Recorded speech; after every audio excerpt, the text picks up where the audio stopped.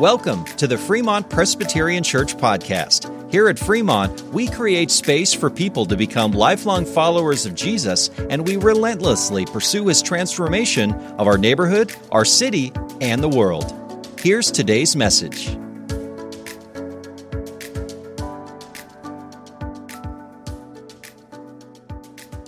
I want to invite Chris up now to read the words of Colossians 2, verses 1 to 7. Thanks, Chris. For I want you to know how great a struggle I have for you, and for those at Laodicea, and for all who have not seen me face to face, that their hearts may be encouraged, being knit together in love, to reach all the riches of full assurance of understanding, and the knowledge of God's mystery, which is Christ, in whom are hidden all the treasures of wisdom and knowledge. I say this in order that no one may delude you with plausible arguments. For I am absent in body, yet I am with you in spirit, rejoicing to see your good order and the firmness of your faith in Christ. Therefore, as you received Christ Jesus the Lord, so walk in him, rooted and built up in him, and established in the faith, just as you were taught, abounding in thanksgiving. Amen. Amen. Thank you, Chris. Let's pray. Father, we thank you for the incomparable treasures that are in Christ who we find in your word. And now we pray that your kindness would continue to be extended to us through giving us a clear understanding of your word. May these words that your Spirit breathed out be breathed into our hearts, and we pray to see Christ in all of his beauty, his incomparable treasure. We pray to see it through your word to such an extent that the lesser things would just pale. They would pale in comparison. God, thank you that your word is alive and active. It is sharper than a two-edged sword. So we pray that your word would cut, it would convict, it would heal, it would assure, it would restore. We pray that you would protect us against distraction. We pray that we have ears to hear what the Spirit is saying. We pray that you would open the eyes of our heart now to drink deeply from your word and to undergo the transformation that you are willing to give us.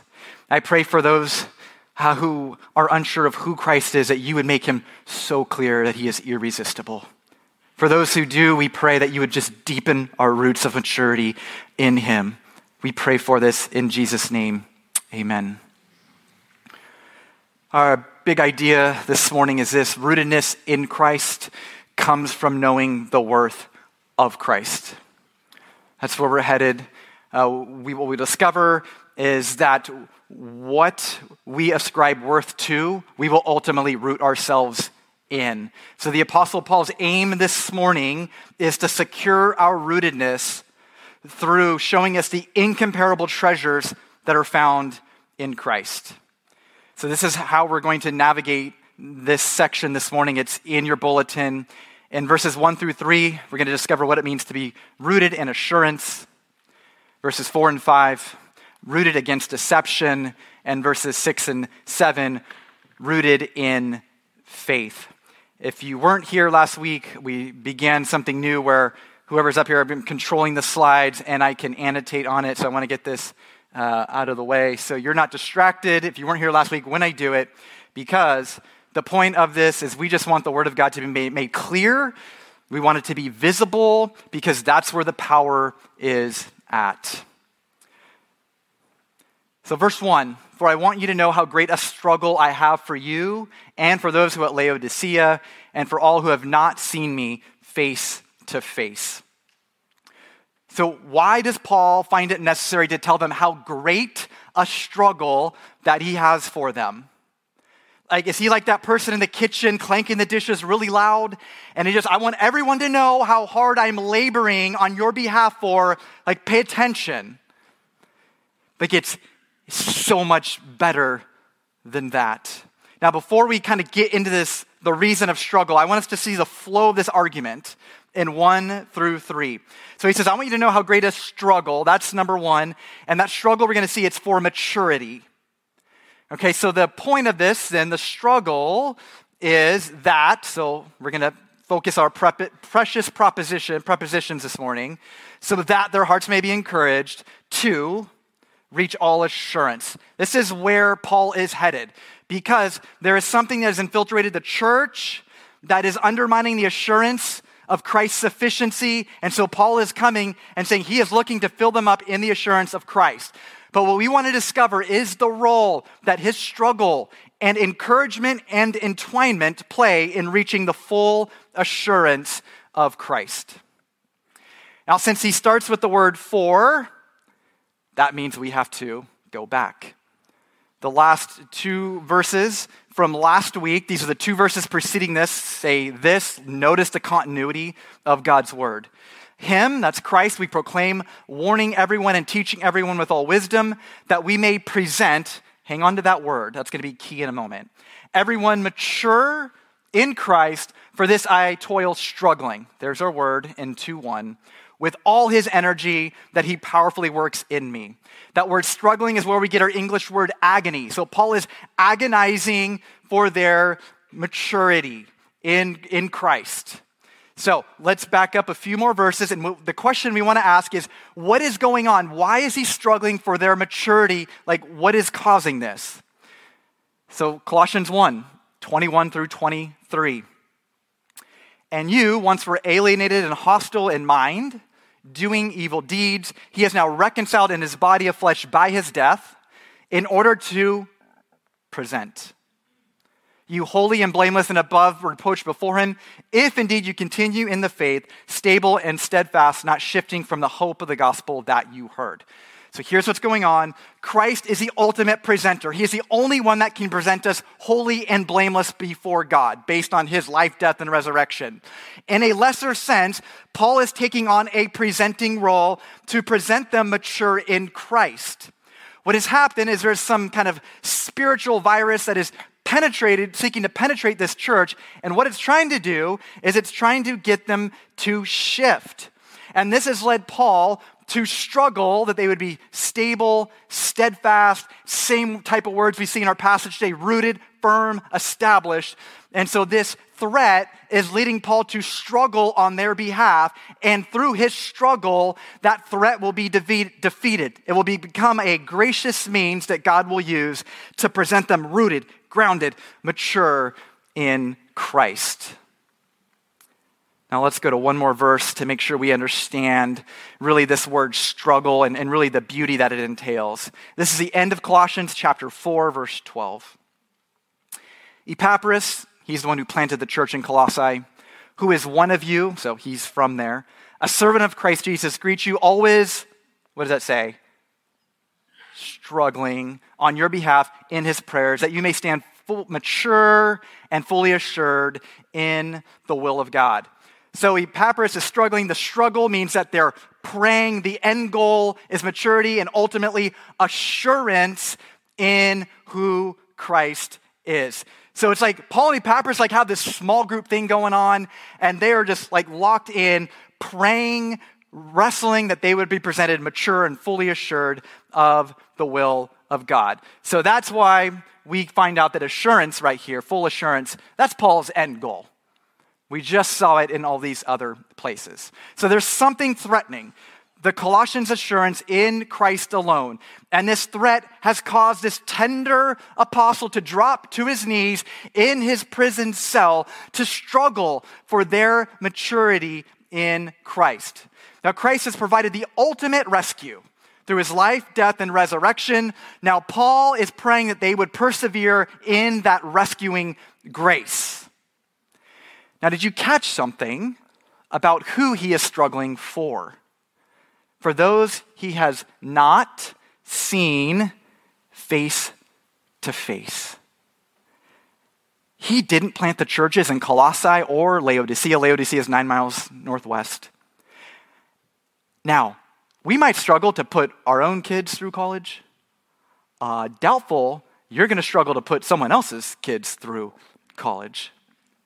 Put yourself in the shoes of the church of Colossae, and you get this letter from the foremost apostle.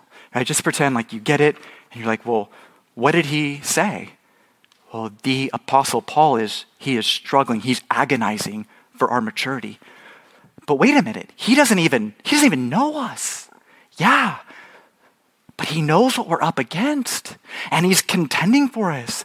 He's on his knees in his prison cell and he's praying for us.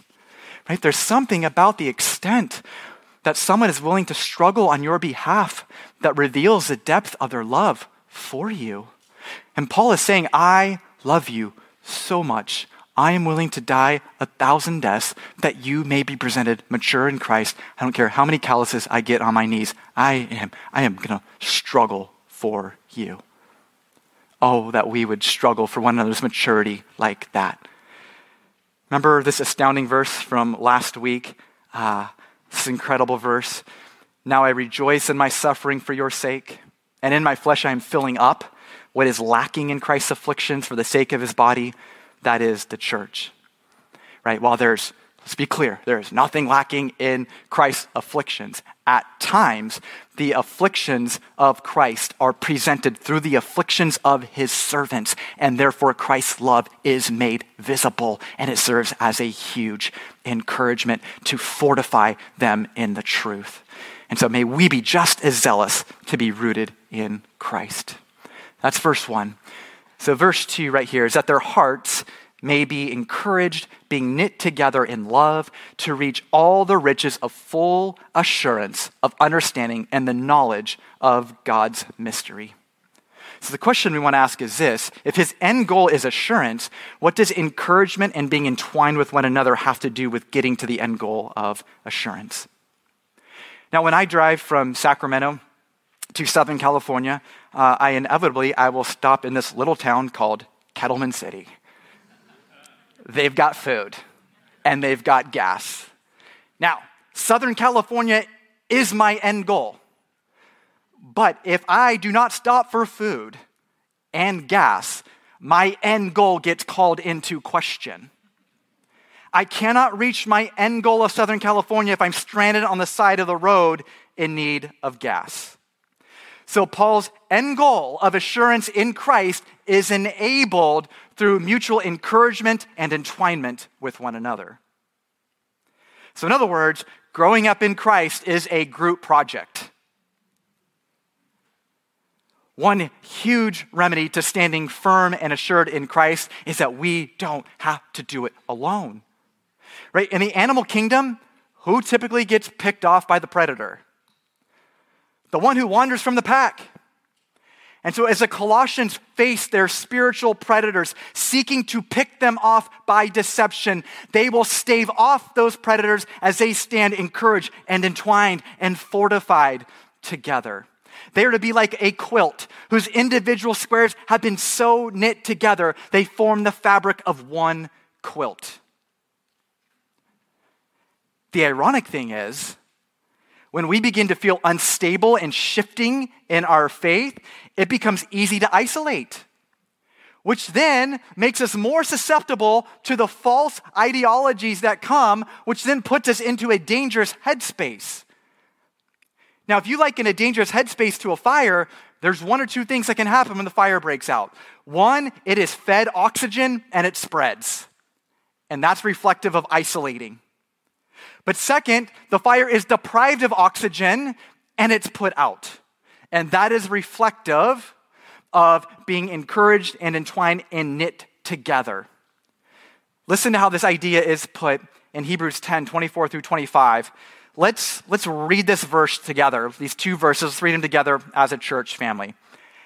And let us consider how to stir up one another to love and good works, not neglecting to meet together, as is the habit of some, but encouraging one another, and all the more as you see the day drawing near. Amen. Stir is a verb. It's an intentional part of what we do when we gather. Now, when I order a mocha and I let it sit for a while, all the good stuff goes to the bottom. So you know what I need? I need a stir stick in order to get the sweet stuff back up to the top. We are one another's stir sticks, stirring one another up in truth to the sweet assurance we have in Christ that lies dormant in order to get it to the top, that we may walk fully assured in who Christ is. See, gathering together and stirring one another up, it's so much more than checking off a box. It is God's remedy to the multifaceted flames of deception that seek to lure us away from putting our full confidence in Christ alone. So why is Paul seeking to put their assurance in Christ alone? Well, because verse 3, in whom are hidden all the treasures of wisdom and knowledge. Do we realize that Christ is our greatest asset? Like, do we realize that if we have him and nothing else, we are rich? But if we have everything else and not him, that we are poor? Right? In the financial world, it might be good advice to diversify your portfolio. But Paul's telling us in the spiritual world, it makes no sense to diversify your portfolio from the one in whom all treasure is found. So in the first 3 verses, we have seen what it means to be rooted in assurance. Now we will discover what it means to be rooted against deception. Verse 4. I say this in order that no one may delude you with plausible arguments. This is encouraging. It means things that come, they're going to sound really good. So I say this, so we have to ask, well, what is this? First 3 verses. Christ is the one in whom all treasures are found. Your assurance is in him. I say this so that you may not be deceived. So what we discover then is that assurance in Christ is the remedy for deception against Christ. If I begin to feel like I have a cold coming on, no one has to talk to me. I am going to pop the vitamin C and the zinc to strengthen my compromised immune system. I do not want to get sick. There is something seeking to compromise the spiritual immune system of the Colossians. In the first 3 verses, Paul's infused them with the spiritual vitamin C and zinc of all the treasures that are in Christ, and that's what's going to enable them to stand firm against deception. So verses 1 through 3 are the spiritual antibodies to verse 4. Now the word delude, because we don't go around probably talking like that, the word delude carries along the connotation of not easily being talked into something. And that doesn't only have to be from an outside source. That can be the internal dialogue that goes on that seeks to undermine the sole authority of Christ and Scripture. The other word, plausible arguments, carries along with it the connotation of a lawyer persuading someone to an unjust verdict. And so Paul is saying, when you see the riches and the treasure that are in Christ, you are not easily talked into an unjust verdict against Christ's sufficiency. Now, we just have to ask ourselves an honest question. Like, these, whether external or internal, there are going to be things that we are going to be berated with that will seek to undermine the authority and the sufficiency of Christ alone, of Scripture alone, of grace alone, of faith alone. These things are coming. And the question is, will we with the same zeal infuse ourselves with the spiritual riches of Christ, the spiritual vitamin C, as I do when I feel like I have a cold coming on? The thing is, sometimes we hear these things, we're exposed to these things, and we just kind of become a sitting target. But Paul is saying, no, look at the treasures that are in Christ. That will defeat that infection seeking to infiltrate. See, when Christ is seen for who he really is, the temptation to flirt with lesser beauty goes out the window.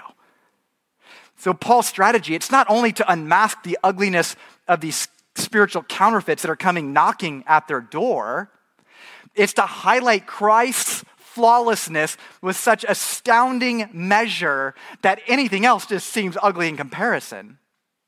So our job is to collectively stir one another up to find such satisfaction in Christ that when deception comes knocking at the door, we don't even get up to answer it because we are so enamored with Christ's beauty that to answer the door for a lesser beauty makes no sense.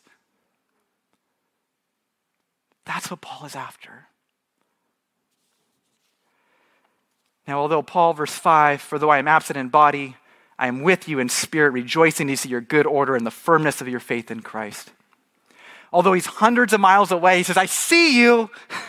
like a parent, I know what you're doing. Except they didn't have phones back then. He's not tracking them. He's saying, I see you. Why? He's so woven in to the fabric of the Colossians quilt. He is with them in spirit. He is knit together with them in love. So the word right here, this good order, there's two military terms here. First, the good order has to do with don't break rank, but be in a single file line. So Paul's saying, don't break rank for anything that would diminish the worth of Christ. And firmness carries along with it the idea of soldiers standing fortified to resist the spiritual attacks of the enemy. And so what Paul is saying is that anticipate the spiritual attacks, expect things to seek to undermine Christ and his rightful place in your life. Anticipate it and fight it side by side with one another. So far we've seen what it means to be rooted in assurance, rooted against deception. Now in verses 6 and 7, rooted in faith. Verse 6, therefore, okay, that's going to take us back. Therefore, as you received Christ Jesus the Lord, so walk in him. And that's where verse 6 ends. I don't want to get it to verse 7 just yet. So therefore, this is some of the matter. By the way, these two verses are really like the summary of the entire book of Colossians. So very important. Bottom line is this. As you received Christ, so walk in him. Did you notice in this all-important theme verse how Paul refers to Christ? As you received the Lord Jesus Christ. He doesn't just say as you receive Jesus. This Jesus whom you receive, he is Lord and he is Christ. And when you received him, you submitted your entire life to his lordship. He purchased you with the price of his life from the tyranny of sin. Therefore, a divided allegiance just makes no sense. So the question we want to answer, well, how do we receive Christ? Well, the answer is we receive Christ by faith from a place of total neediness, total dependence. We contribute nothing to it. We realize that sin had so fractured our relationship with God that our only hope to be restored to God was the perfect, flawless Son of God. It done. 100% him, 0% us. And Paul is saying, hey guys, that's varsity. You don't move on to varsity from there. Now, when someone receives the Lord Jesus Christ, it's often like this desperate heart posture. We say, okay, whatever you say goes, Lord. Right? Even in that moment, maybe some of us, well, no one in here, I'm sure, but maybe you have a friend, like you try to bargain like with God, like, okay, God, like if you get me out of this, I'm going to submit my life to you. I'm going to walk with you. Well, this verse is God cashing in on that promise. See, what can often happen is we come in a place of total neediness, brokenness, dependence, and then he makes our life 1,000 times better. And then we're like, back to independence. I think I'll take it from here. And what's going on here is he's saying, if Christ alone was sufficient for your salvation, then Christ alone is sufficient as you live out your salvation. Now in verse 6, so walk in him. First command in the entire book of Colossians, so like 37 verses in. First time we get a command. It's a metaphor for one's life. What Paul is saying, let your pattern of life display the same dependence as when you received Jesus Christ as Lord in your most desperate state. That is what it means to be mature, and ultimately that's what it's going to be. Verse 7, rooted and built up in him and established in the faith, just as you were taught, abounding in thanksgiving. That's what it means to walk in him. Now, interestingly, this word rooted right here, it actually in the Greek, the tense is having been rooted in Christ and built up in him. In other words, the Christian has been firmly planted in the soil of the Lord, and they will bear fruit because the soil they are in is fertile. Now, there will be seasons where it feels a bit barren, but over time, the Christian will bear fruit. On the other hand, it's impossible to grow apart from being planted in the soil of the Lord. The root is only as strong as what it's attached to. Therefore, one cannot be firmly rooted apart from receiving Christ. Do you remember about a year ago, we had all that rain and all that wind, and it wasn't uncommon to see trees toppled over? You know what was so ironic about that is they weren't just toppled over, like the whole root system came out of the ground. When we're rooted in Christ, there is no storm that can uproot that root system. On the other hand, if we are not rooted in Christ, even the slightest wind will blow us over. Now, in addition to an agricultural metaphor with rooted, Paul uses an architectural metaphor with rooted, established, built. This is also temple imagery, because last week in 127, he said the mystery is this: Christ in you, the hope of glory. And what he's saying, as living temples, be careful how you build. Now, let's bring it together. Revelation chapter 3, I want us to see this astonishing security that we have as pillars, as people who are rooted in Christ. This is his promise here. The one who conquers, I will make him a pillar in the temple of my God. Now, if you are rooted in Christ, you are an unshakable pillar. That's a picture of where we're headed. And in the meantime, Paul begins to pray in part to what one day we will be in full. Hey, have you ever been driving down the road and you're like, come on, you're always doing road construction in this same spot. It's always construction. There's always orange signs up right here. It seems what Paul is getting at is this, is that we are temples undergoing constant construction for the purpose of establishing us firm to the end when we are a pillar in the temple of the Lord and can no longer be blown by the winds of deception. That is the security that every Christ follower has. And the only natural result is you abound in thanksgiving. And when you abound in thanksgiving, it reinforces assurance, which then gives you the spiritual antibodies to say, no, don't even think about it. Deception, anything that will undermine Christ, no, I am thankful because of the security I have in Christ, and I don't need to find it anywhere else. Now, there are a few ways that I think would be fitting for us as a congregation to respond this morning. First, it says, as you received Christ Jesus the Lord, so walk in him. Have you? Have you received Jesus as Lord of your life, submitting to his lordship as the only one that can present you holy and blameless before God? If you haven't, I want to urge you, by his help, with him opening your heart, responding to the Holy Spirit, to plant your roots firmly on the only foundation that you cannot be uprooted from. And if you are feeling that prompting, I want to urge you to talk to the person you came with. Come find one of us, because as you've heard, we are meant to be knit together in this Christian walk. For the Christian, maybe a couple things to think about. One, would you say that your faith journey is characterized by being entwined, knit together in one quilt? Or are you more like a separate square over here on your own? I would encourage, don't fight the inevitable barrages that come as a separate square. Get in the quilt. Walk together in this journey. Second possible response, I would say, man, the way Paul struggles and toils for their maturity, is there another Christian in our lives that we can struggle for their rootedness and maturity in Christ? Rootedness in Christ comes from knowing the worth of Christ. He is the treasure of all treasures, so let us sink our roots deeply in him. Let's pray. Father, indeed, in Christ, all treasure is found. I pray that your Spirit would take these truths, you would seal and cement them in our hearts. I pray that as we come to the table, our hearts would abound with thanksgiving for the one who makes it possible to be holy and blameless.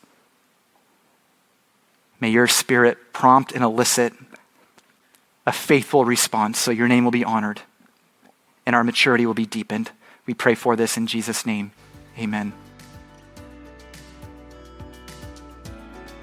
Thanks for listening to the Fremont Presbyterian Church podcast. We hope that you were blessed by the message. You can send your questions or comments directly to us at podcast@fremontpress.org. That's podcast@fremontpress.org. We'd love to see you on a Sunday morning. We have classic worship in the sanctuary at 9 a.m. and modern worship in the Community Life Center at 10:30 a.m. You can find the live stream of both of those services at fremontpress.org. Make sure you're subscribed to this podcast feed to get the latest episode each week automatically. Thanks for listening.